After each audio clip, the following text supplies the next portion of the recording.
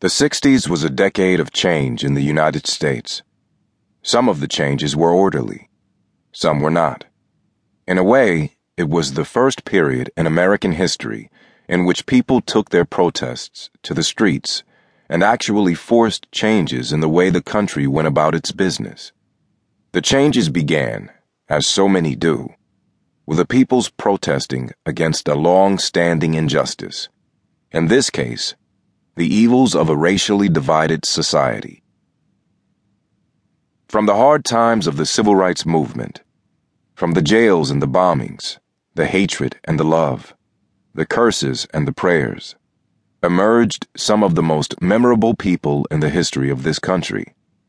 People such as Martin Luther King Jr., Thurgood Marshall, Medgar Evers, Fannie Lou Hamer, Septima Clark, and the Kennedy brothers, Robert and John.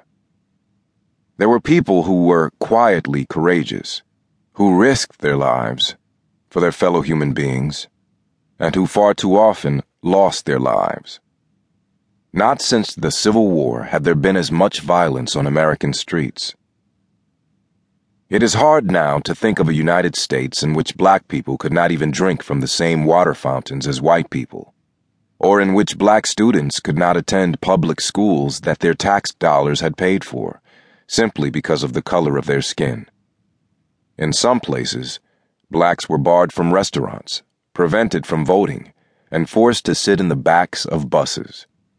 To be black was to be treated with contempt, a contempt that was often backed by what were then called Jim Crow laws.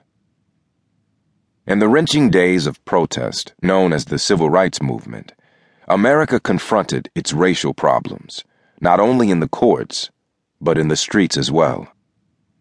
It is a rare testimony to the American system of government that the country was not torn apart. To select one person, or even one group of people as being pivotal to the 60s, is risky. There were many people who were important in that exciting time in American history. Who was best remembered? Whose words have best stood the test of time? Whose actions most defined the temper of the times as we remember that time and that temper from the present? For many, it was a man named Malcolm X. It was Malcolm's anger, his biting wit, his dedication that put the hard edge on the movement, that provided the other side of the sword, not the handle of acceptance and nonviolence, but the blade.